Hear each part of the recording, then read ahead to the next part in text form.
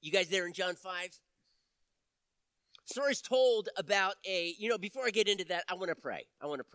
Let me do that. Father, your word is so precious. It's so powerful. It speaks truth to our hearts. Father, I pray that tonight the truth you speak to us would bring life where the enemy's kind of been pounding away, Father. And Lord, sometimes we just feel so weak. I pray tonight, God, make us strong.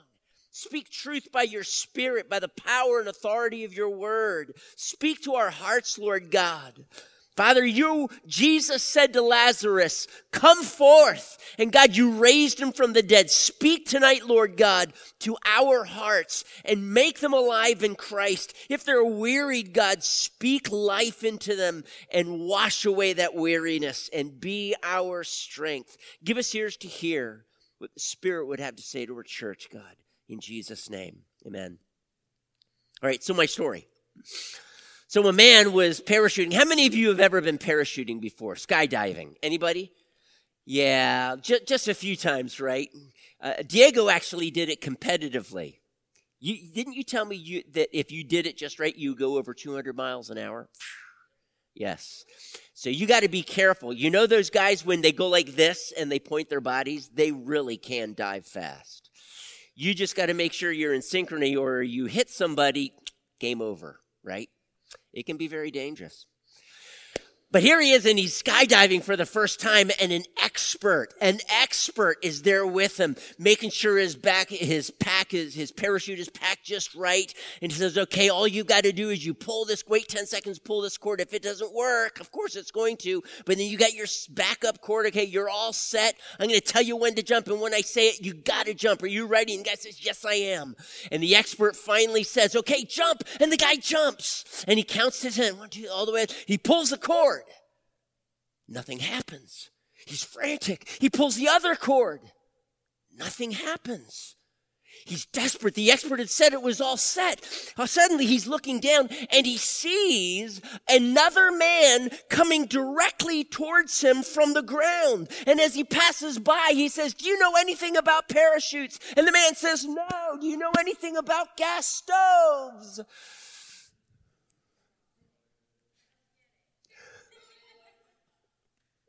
Okay, you know what? That's just one. You got to take it. You got to put it in your back pocket for later tonight. When you're trying to go to sleep, you think about it. Oh, you gas stove. Yeah, of course. Yes. Right. You'll get it. I'll be honest with you. When I first was a Christian, I tried my best to listen to the experts. And there are times, though, in which the experts may not be right. I remember actually, at the very year that I was converted, at age 14, I got into a lot of end times books. And I was just so interested in end times books. I read the whole book of Revelation. I read chapters, Matthew 24. I read, and I wanted to learn. I wanted to know what was going to happen in my future. And after a couple of years, I began to study the Word more and realize, wow, that guy said he was an expert, but man, I don't see it that way now at all. When I was a young man, I also began to read about evolution. And not just evolution, because that had been taught me in school, but now I was reading about theistic evolution. And I thought, my goodness, this guy's a Christian. He must be right. He's an expert. And I began listening to him and reading, and I began to talk with my dad. And my dad just very graciously pointed me back to the Word. Didn't take too long as I got my feet rooted in the Word. And really what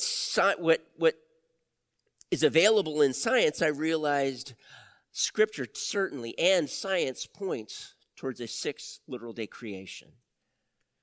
What do the experts say? What do you hear them say? In our culture, the experts say a lot of things. Do you listen to them? Why are they experts? They're experts because of their credentials, right? They've studied, at least they say they have, and if they've studied, my goodness, they must be right. Why should we listen to Jesus? When the experts of his day accused him and they wanted to kill him. Doesn't sound like a guy that I would want to follow necessarily. If all the experts are speaking against him, so much so they wanted to kill him, hey, they're the experts, right? What makes Jesus the expert? What makes him the one that I should listen to? What are his credentials, right? Last week we looked at the very beginning of John 5, and in John 5, Jesus walks up to a man at the pool of Bethesda who is lame, and he says, what do you want? And the man says, my goodness, I need someone to help me to the pool because whenever it's stirred up, someone gets there ahead of me. Apparently there was a tradition that when the waters was disturbed, and some suggest it was an angel, that was the very early church tradition. But what made the water stir, we're not exactly sure. But when it was, apparently there was enough evidence that when people stepped into it, they would actually be healed. So this man wanted that, but he could never do it. So Jesus healed the man. But it was on the Sabbath. You remember the story. They approached him and said, hey, why are you carrying your mat on the Sabbath? Then they find out the man had been healed on the Sabbath.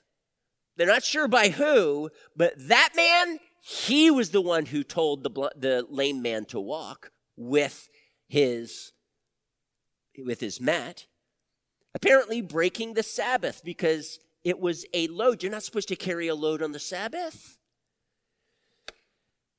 Well, when Jesus found him in the temple courts, he told the man, stop sinning or something worse may happen to you. We discovered that something worse, at least, was hell.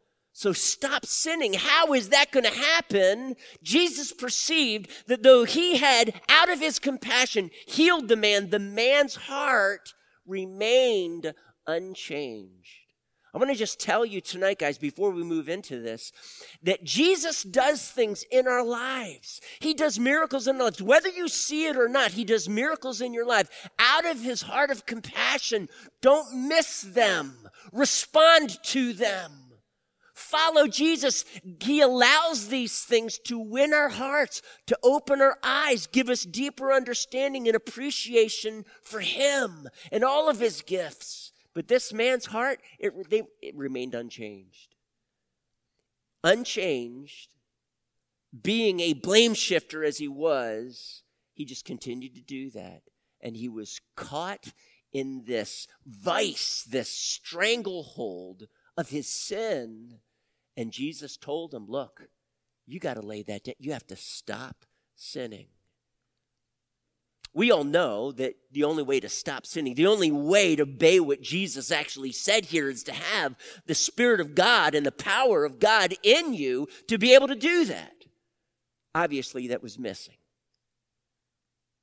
Well, our story moves on. I read these first few verses to you last week. I'm going to read them again, but I'm going to read to the very end of the chapter 5, but starting with verse 16.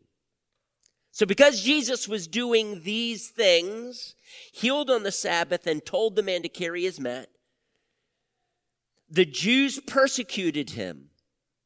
Jesus said to them, my Father is always at his work to this very day, and I too am working. For this reason, the Jews, remember the Jews, when John mentions them, it generally almost always means those who are opposed to Jesus.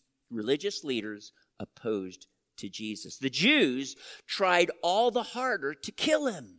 Not only was he breaking the Sabbath, but he was even calling God his own Father, making himself equal with God. Now understand, for some reason in the NIV, they dropped this word, but it's very clearly there in the Greek. Therefore, in response to what the Jews were accusing him of. Therefore, verse 19, therefore, Jesus gave them this answer. I tell you the truth. The Son can do nothing by himself. He calls himself the Son. Who's his daddy? The Heavenly Father. My Father, he says. I tell you the truth, the Son can do nothing by himself. He can do only what he sees his Father doing. Because whatever the Father does, the Son also does. For the Father loves the Son and shows him all he does. Church, underline that, all. Shows him all he does. Yes, to your amazement, he will show him even greater things than these. For just as, here's an example, for just as the Father raises the dead and gives them life, even so the Son keeps referring to himself as the Son. Even so the Son gives life to whom he is pleased to give it. Whoever the Father judges, moreover, the Father judges no one, but is entrusted all judgment. Underline that word, all judgment. How much judgment, church? All judgment to the Son, that all may honor the Son just as they honor the Father. He who does not honor the Son does not honor the Father who sent him. I tell you the truth, whoever hears my word and believes him who sent me has eternal life, and he will not be condemned. He has crossed over from death to life. I tell you the truth. Now, some of your versions say truly, truly, or verily, verily. I tell you the truth, a time is coming and has now come when the dead will hear the voice of the Son of God. Now he calls himself the Son of God, not just the Son. And those who hear will, what, church? Live. For as the Father has given, as the Father has life in himself, so he has granted the Son to have life in himself, and he has given him authority to judge, because he is the Son of Man. What does that mean? Verse 28. Do not be amazed at this, for a time is coming when all who are in the graves will hear his voice and come out. Those who have done good will rise to live. Those who have done evil will rise to be condemned.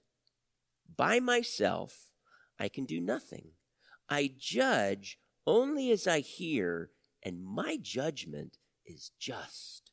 For I seek not to please myself, but him who sent me. If I testify about myself, my testimony is not valid. There is another who testifies in my favor, and I know that his testimony about me is valid. You have sent to John, and he has testified to the truth. Not that I accept human testimony, but I mention it so that you may be saved. John was a lamp that burned and gave light, and you chose for a time to enjoy his light. I have testimony weightier than that of John.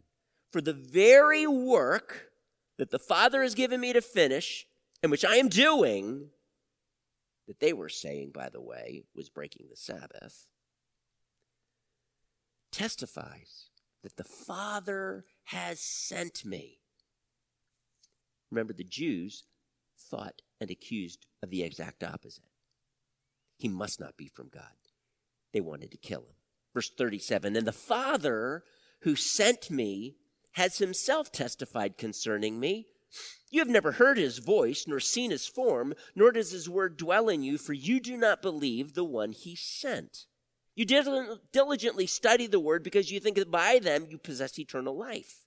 These are the scriptures that testify about me, yet you refuse to come to me to have life. I do not accept praise from men, but I know you. I know that you do not have the love of God in your hearts. Exclamation mark, by the way. I have come in my Father's name, and you do not accept me. But if someone else comes in his own name, you will accept him. How can you believe if you accept praise from one another, yet make no effort to obtain the praise that comes from the only God? But do not think I accuse you before the Father. Your accuser is Moses, on whom your hopes are set. If you believed Moses, you would believe me, for he wrote about me. But since you do not believe what he wrote, how are you going to believe what I say? Jesus has a lot to say here. The first thing they accuse him of is breaking the Sabbath. Now let's be clear. Jesus broke the Sabbath. He desecrated the Sabbath, but he was innocent. We learned that last week. Because the moral law trumps the ceremonial law. Sabbath being ceremonial law. It was a shadow of things to come. The body that casts the shadow is found in Christ. The Sabbath simply looked ahead to Christ and our rest in Christ and what he accomplished for us by the cross and resurrection. We don't have to work and do so many good works and, wow, man, I hope I get to heaven. Christ's finished work was all that we needed. As a matter of fact, I don't care how many good works you do, you can never make it to heaven based on your good works. By the way, it does say here that we'll be judged according to our good works. We're going to have to look at that. But the Sabbath pointed to the cross and the resurrection, and everything I needed for life is found there by faith in Jesus Christ, so I can rest. Those in the Old Testament rested in that, though they did not understand the cross. They looked ahead for what God would do, because God promised that he would forgive them of their sins. So they accused Jesus of breaking the Sabbath and desecrating it, which was true, but Jesus was innocent. Even as David ate the showbread, you're not supposed to do that, David. But because of the need that he had, running for his life from Saul with his men, that need trumped the ceremonial law. They're also accusing him of calling God his very own Father, thereby making himself equal with God. And guess what? They were right. But just so you know, Jesus is equal to God except in authority. As the Father, he is the head of the Godhead. He tells the Son what to do. The Son tells the Spirit what to do. Salvation is accomplished. God is greater than the Son with regard to authority. In my home, I'm the head of my home with respect to authority. But my wife and I are equal. We're equally human. We're equally valuable in the eyes of God. There is no male or female in Christ. There's no special treatment, no special value placed upon husbands or wives. We are of equal significance before God. But he has asked me, as the male, as the husband, to lead my family. My wife leads with me, but he calls me the head. Even so, the Father is the head of Christ. So Jesus is of equal value, equal essence. Jesus indeed is God, but he's not equal in authority. So these accusations had their truthful side, but they didn't quite grasp the whole measure of the issue. And so Jesus, he addresses it. We know that he addresses it because in verse 19, he begins, therefore, Jesus answered them. So Jesus is now speaking to them, and this is how he defends himself. He gets into two things. He gets into this issue of life, and now life resides in him, and that he is the judge, that the Father has actually given all judgment to the Son. The Father does not judge at all. I guess at the great white throne judgment, that would make Christ the judge. My personal understanding of Scripture is that the great white throne judgment is also the judgment seat of Christ. The great white throne judgment has to do with whether your name is in the book of life, the judgment seat of Christ, and as soon as your name is found to be in the book of life, where our works are weighed, and we receive rewards accordingly, the judgment seat of Christ. So here is Jesus, and he's declaring that life is in him, and his very first response is, hey guys, just so you know, The Father breaks the Sabbath like all the time because he's working. God the Father took 6 days to create, took 1 day, more than a vacation, but he took 1 day as a break from creation, and he made it holy. And so consequently, you and I live in the Sabbath, that is the day of rest, continuously, but the Father, I could say physically, but he works every day. And so Jesus is saying that he works too.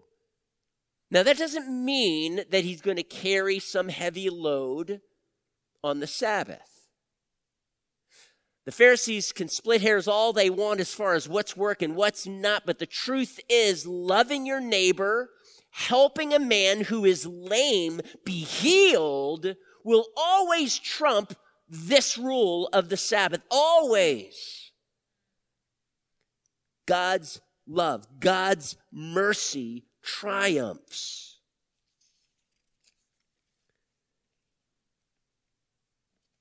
It says here that Jesus does only what he sees the Father doing. And because the Father loves him, the Father's going to show him everything that he does. Not just some things, everything. This relationship between the Son and the Father is so intimate, the Father shows him everything.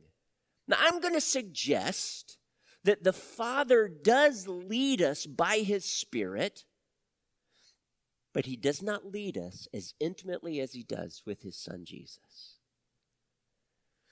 But Jesus is saying, even as the Father works, so I work. And I am simply doing, that is, working and loving people and ministering to needs. I'm going to do that every day, every single day. And he, in other passages, declares himself thereby innocent. Jesus, it says, in Jesus, there is all life. He is the expert when it comes to life. Remember, he was the one who created us way back in Genesis. Genesis 2:7. It says, the Lord God, that is Yahweh, his covenantal name God, breathed or formed man out of the dust of the earth and breathed life into him. That was Jesus there at creation, breathing life into Adam. That was Jesus, Yahweh God. The Father created all things through his Son. It was through Jesus' breath into Adam that Adam was made a living soul. John 1:4, John tells us that in him was life, and that life was the light of men. In Jesus was life. I'm going to read a few passages to you here. In Job 33, verse 4, it says, the Spirit of God has made me. The breath of the Almighty gives me life. Psalm 36, verse 9. It says, for with you is the fountain of life. With you, God, is the fountain of life. In your light, we see light.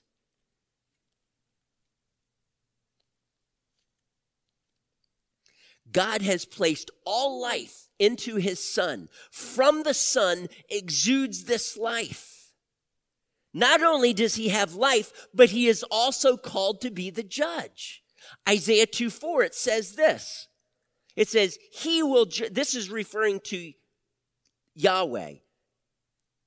He will judge, Yahweh will judge between the nations, and he will settle disputes for many peoples. That's the one where it says they'll beat their swords into plowshares and their spears into pruning hooks. He will be the judge. This is Jesus. He will be the judge. In Isaiah 33, verse 22, it says this, for Yahweh is our judge, Yahweh is our lawgiver, Yahweh is our king, it is he who will save us. See, the king was the one who knew the law. The king was the one who was supposed to now exercise the law from his throne amongst his people. Cases would be brought to him, and he would weigh them. He was the judge. The king is the judge. God Almighty, Yahweh, is the king of the universe. And this is saying that Jesus then is Yahweh because all judgment, all of it, has been given to the Son. I want us to understand then this intimacy between the Father and the Son. But here's my question. Why is Jesus pursuing this line of reasoning? Life and him being the judge and bringing judgment. Life and judgment. What's Jesus' point? Life and judgment. Verse 24. Says, I tell you the truth, whoever hears my word and believes in him who sent me has eternal life. Who gives that eternal life? See, the Son does, God does, through Jesus Christ. He is the one who brings life. But what does the next verse say? It says, and will not be condemned. That literally is saying, and will not come into judgment. Jesus is the judge, will not judge. Why is that? Why is it that Jesus connects life and judgment here? What's the significance of this? Colossians 2:13 says, God made you alive, forgiving us all our sins. When the Spirit of life came into you to take that which was dead and make you alive, it says that he had to get rid of what killed you. Remember this? I mentioned several months ago. For you to come alive, that thing, that very thing that killed you, which is your sin, something has to happen to it. When a guy gets mugged and a knife gets thrust into his belly, in order to save that man's life, the very first thing that the paramedic or the doctor or the surgeon that's going to save his life is going to have to do is pull the knife out. You got to get rid of what has killed him. Then you can bring him to life. And that's exactly what the scripture is saying. For those of us who have been made alive, for us to be made alive, we had to first be forgiven. Before we're born again, before we're regenerated, we have to have our sins forgiven. Before we are born of the Spirit, another phrase that John uses, or born of God, or another one that he uses in chapter 1, verse 12, become children of God, we must first have our sins washed away, the very thing that killed us. And now the Spirit of life comes into us. He's like a river of rushing water within us, living water that wells up in us. It's like a fountain that never runs dry. That Spirit of life comes in us, and we are now alive in Christ. Life. Can I just ask you, what was your life like before Christ, and what is your life like now? So many of us, we would have to confess, well, there's very little difference. And I would suggest, according to God's word, if we let the Spirit of God work in us, we're talking about the difference in your life between death and life, between light and darkness. There should be a vast difference. I'm not saying that you're going to be perfect, but I will tell you this. You should see a difference in your life. And can I suggest, in the early days of when I was a boy, I was 8 years old, I asked Jesus to come into my heart because that's what the pastor said. How many of you want to go to heaven? Of course, 8 years old, I shot my hand. I want to go to heaven. My goodness, who wouldn't? I'm looking around and seeing only a few hands raised. I'm thinking, what are you kids thinking? Don't you want to go to heaven? Here's a free ticket. I'm raising my hand. Well, my life didn't change at all because I really did not understand the gospel. This happened again when I was 10 and when I was 12. When I was 14, it's like something just clicked. I am surrendering now to Jesus Christ. You have everything. Everything, God. I am yours. And God's spirit of life came into me, and I was awakened. I came alive. I was born of the Spirit, born of God. My sins were washed away. I was a different person. The one who did this is Jesus, because now he is the one who gives life. So if that which killed me, which is sin, is now gone, church, there is no judgment. For God's life to come into you means that your sins are washed away. There is no judgment. There's no condemnation for us. And Jesus is wanting them to see, hey, if there is someone who can bring life, who can speak with you, answer your questions, and that person can say, you are innocent, you are no longer guilty, your sins are washed away, don't you think you would want to listen to him? And Jesus is saying, hey guys, it's me, the Son. Remember in the very beginning, in John chapter 1, when we were talking about the Son of God. John the Baptist had an epiphany that Jesus was the Lamb of God and the Son of God. Do you remember that?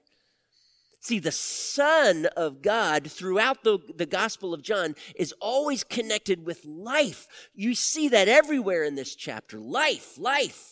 Jesus is the one who brings life. Only the Lord God Almighty is the one who brings life. And guess what? Jesus is there to bring life. So much so that he says this. He says, hey, when a time is coming, and guess what? It's already here, in which the Son of God is going to speak and people will come alive. Now, let me just say this, that when he's talking about when he's talking about the time has come and has now come when the dead will hear his voice, he's not talking about necessarily the physically dead, though that happened on 3 occasions in the Gospels, that Jesus actually raised someone from the dead, at least 3. But he is talking more specifically about those who are spiritually dead, that they're going to now come to life. And wow, this thing's really losing power. I can still see, though.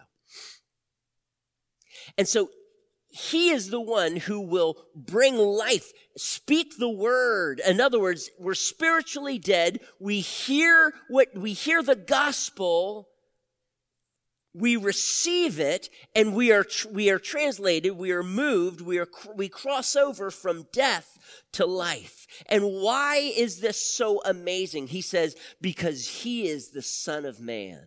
Do you see that in verse 27? Jesus is the Son of Man. Now, if you would, keep your fingers here. I want you to turn over to Daniel chapter 7, verse 14. Now, we've read this passage before. I want you to see it again, maybe in a new context or new light. But Jesus is this one who looks or appears as a Son of Man. It says, one like a Son of Man was ushered into the very presence of the Ancient of Days. That is God the Father. He's on his throne. He has rivers of fire, which represent judgment, flowing from his throne, it says a few verses earlier. And the Son of Man is ushered before the judge. That's the picture here. If there's any picture given, it is that God, the Ancient of Days, is the judge. And this is what the judge does. Verse 14. He approached the Ancient of Days, led into his presence. Verse 14, he referring to, now this is Jesus. He is the one like a Son of Man. He was given authority. This word authority, understand this section of Daniel is written in Aramaic, not Hebrew.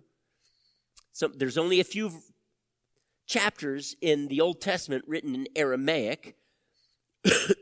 Aramaic is what they spoke when they were in exile in Babylon, and they learned it, and that's why when they came back from exile, they continued to speak Aramaic. Jesus spoke Aramaic. Though the Old Testament was written in Hebrew, this section is written in Aramaic. This Aramaic word is translated, let me just get this right. It's translated dominion. It's translated authority, but it's also translated rulership. just like a king. He was given a kingship, a rulership. He was given glory and sovereign power. It says all peoples, nations, and men of every language did what, church? What did they do? They worshiped him. His dominion is an everlasting dominion that will not pass away, and his kingdom is one that will never be destroyed. He is now receiving as a king this kingdom. Remember, Jesus in his parable said there was a nobleman's son who went away to become king, and when he came back, I'm cutting the story short here, he had to destroy those subjects that rejected him as king. See, this is Jesus. This is a picture of Jesus. Now he has ascended to the Father. After his resurrection, ascended to the Father. He is ready to sit down at the right hand of the judge of all the earth. And that judgment has now been given to the Son. He, as the Son of Man, will render all judgment, and all life will flow from him. I want us to look at this. It says right there in verse 28, don't be amazed, for a time is coming when all who are in their graves will hear his voice and come out. Those who have done good will rise to live, and those who have done evil will rise to be condemned.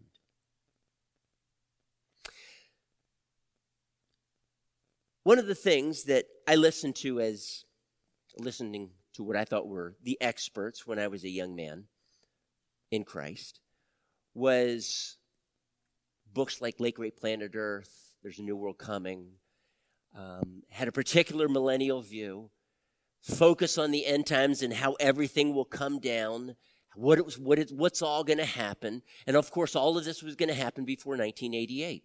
That is 40 years after Israel became a nation. And he went to chapter and verse, and he proved this. And well, my goodness, here I am. It's 1976, 1975, 1976. And I just thought, wow, that's like 12 years from now.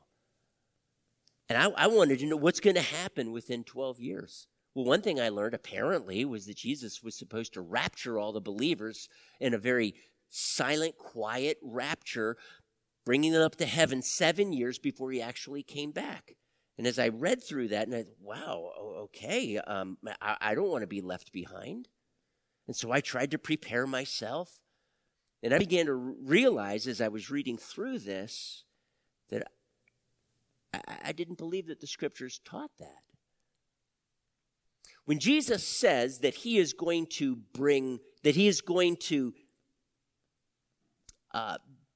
speak, his voice will be heard by everyone in the grave, at that point, I began to realize, well, you know what?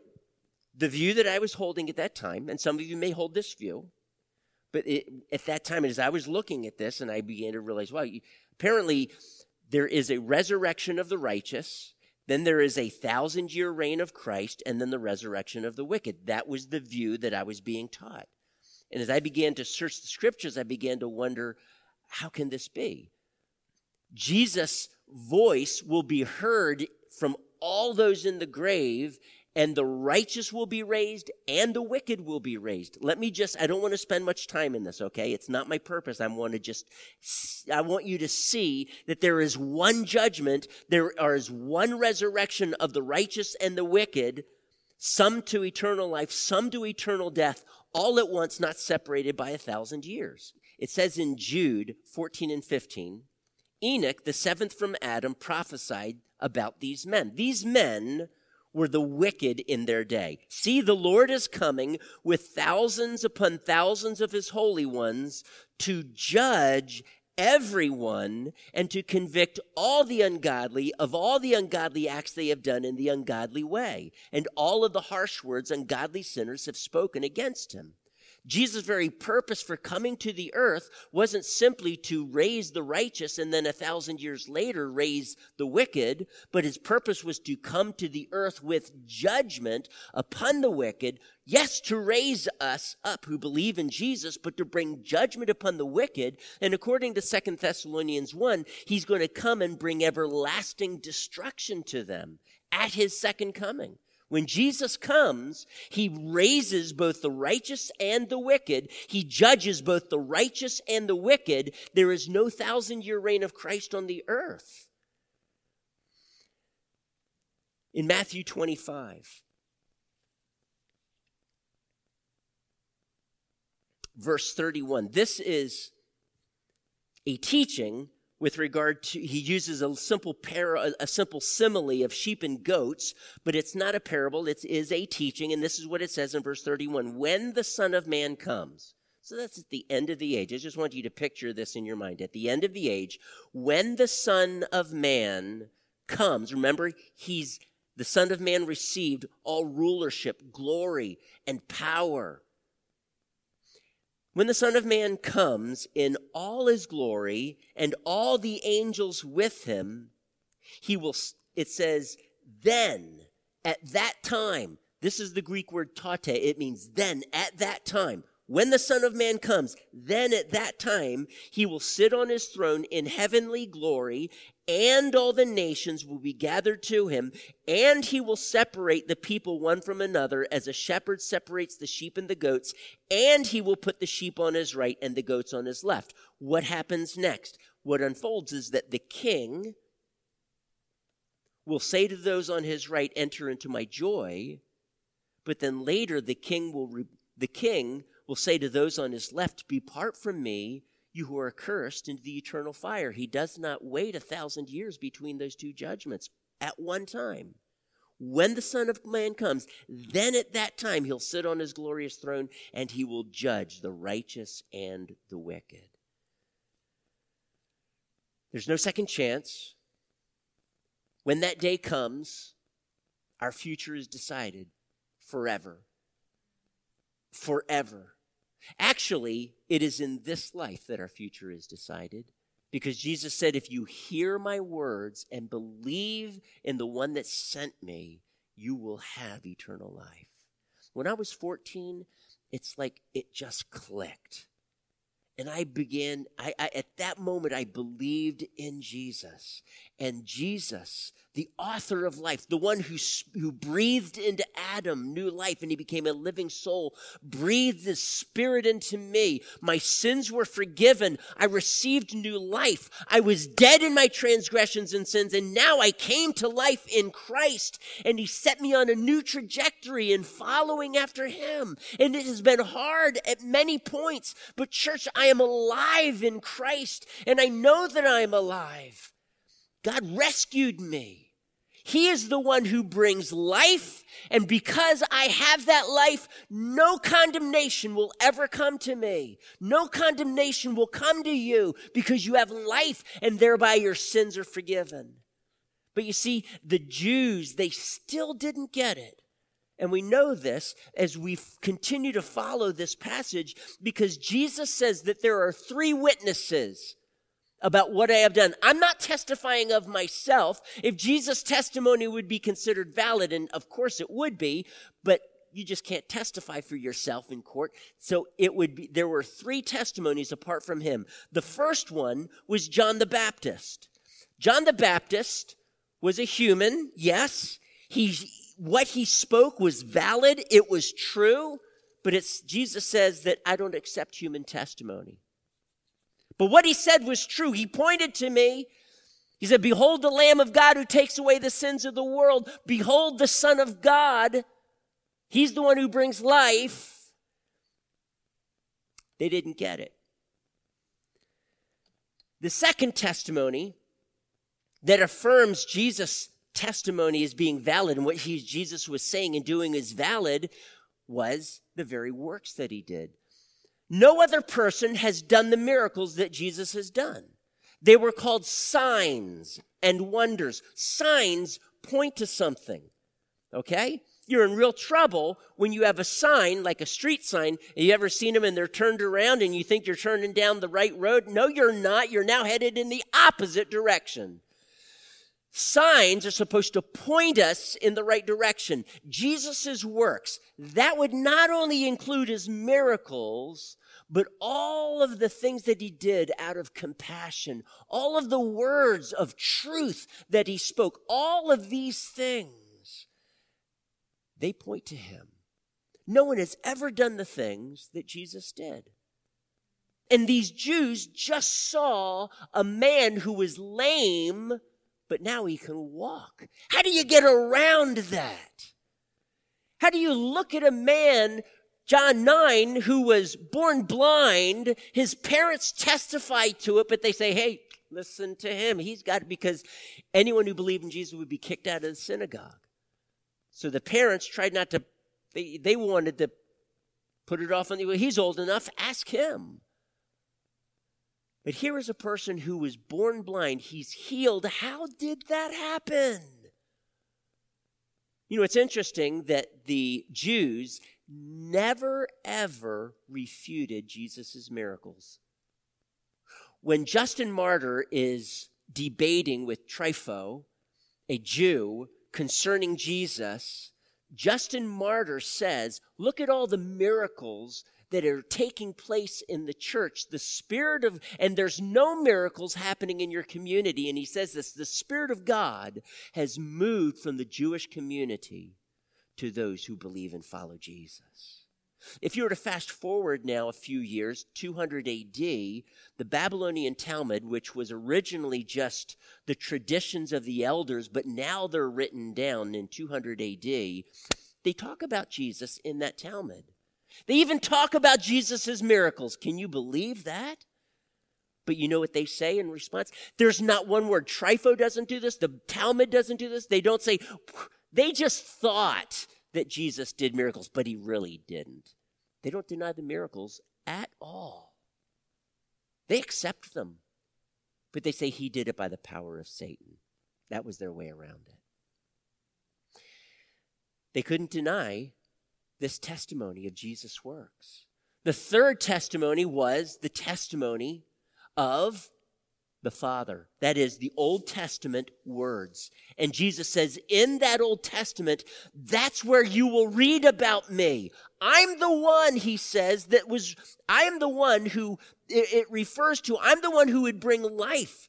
But he says, but here's why you don't receive it. You are too interested in backpatting. You're too interested in other men praising you. You're too interested in fitting in. You're too interested in having other rabbis praise you for what you teach. And what would it look like what happened with Nicodemus? Should you stand up and say, I am following Jesus as the Son of Man. He has all authority now. He's the one who brings life. He's the judge. You'd be kicked out of the synagogue. And Jesus says, here's why you don't receive me. Because you consider men's praise as more valuable than God's praise. Church, we live in a day in which we are caught between a rock and a hard place. So many in our day, they want to follow Jesus. They think it's a good idea, but the cost is too high.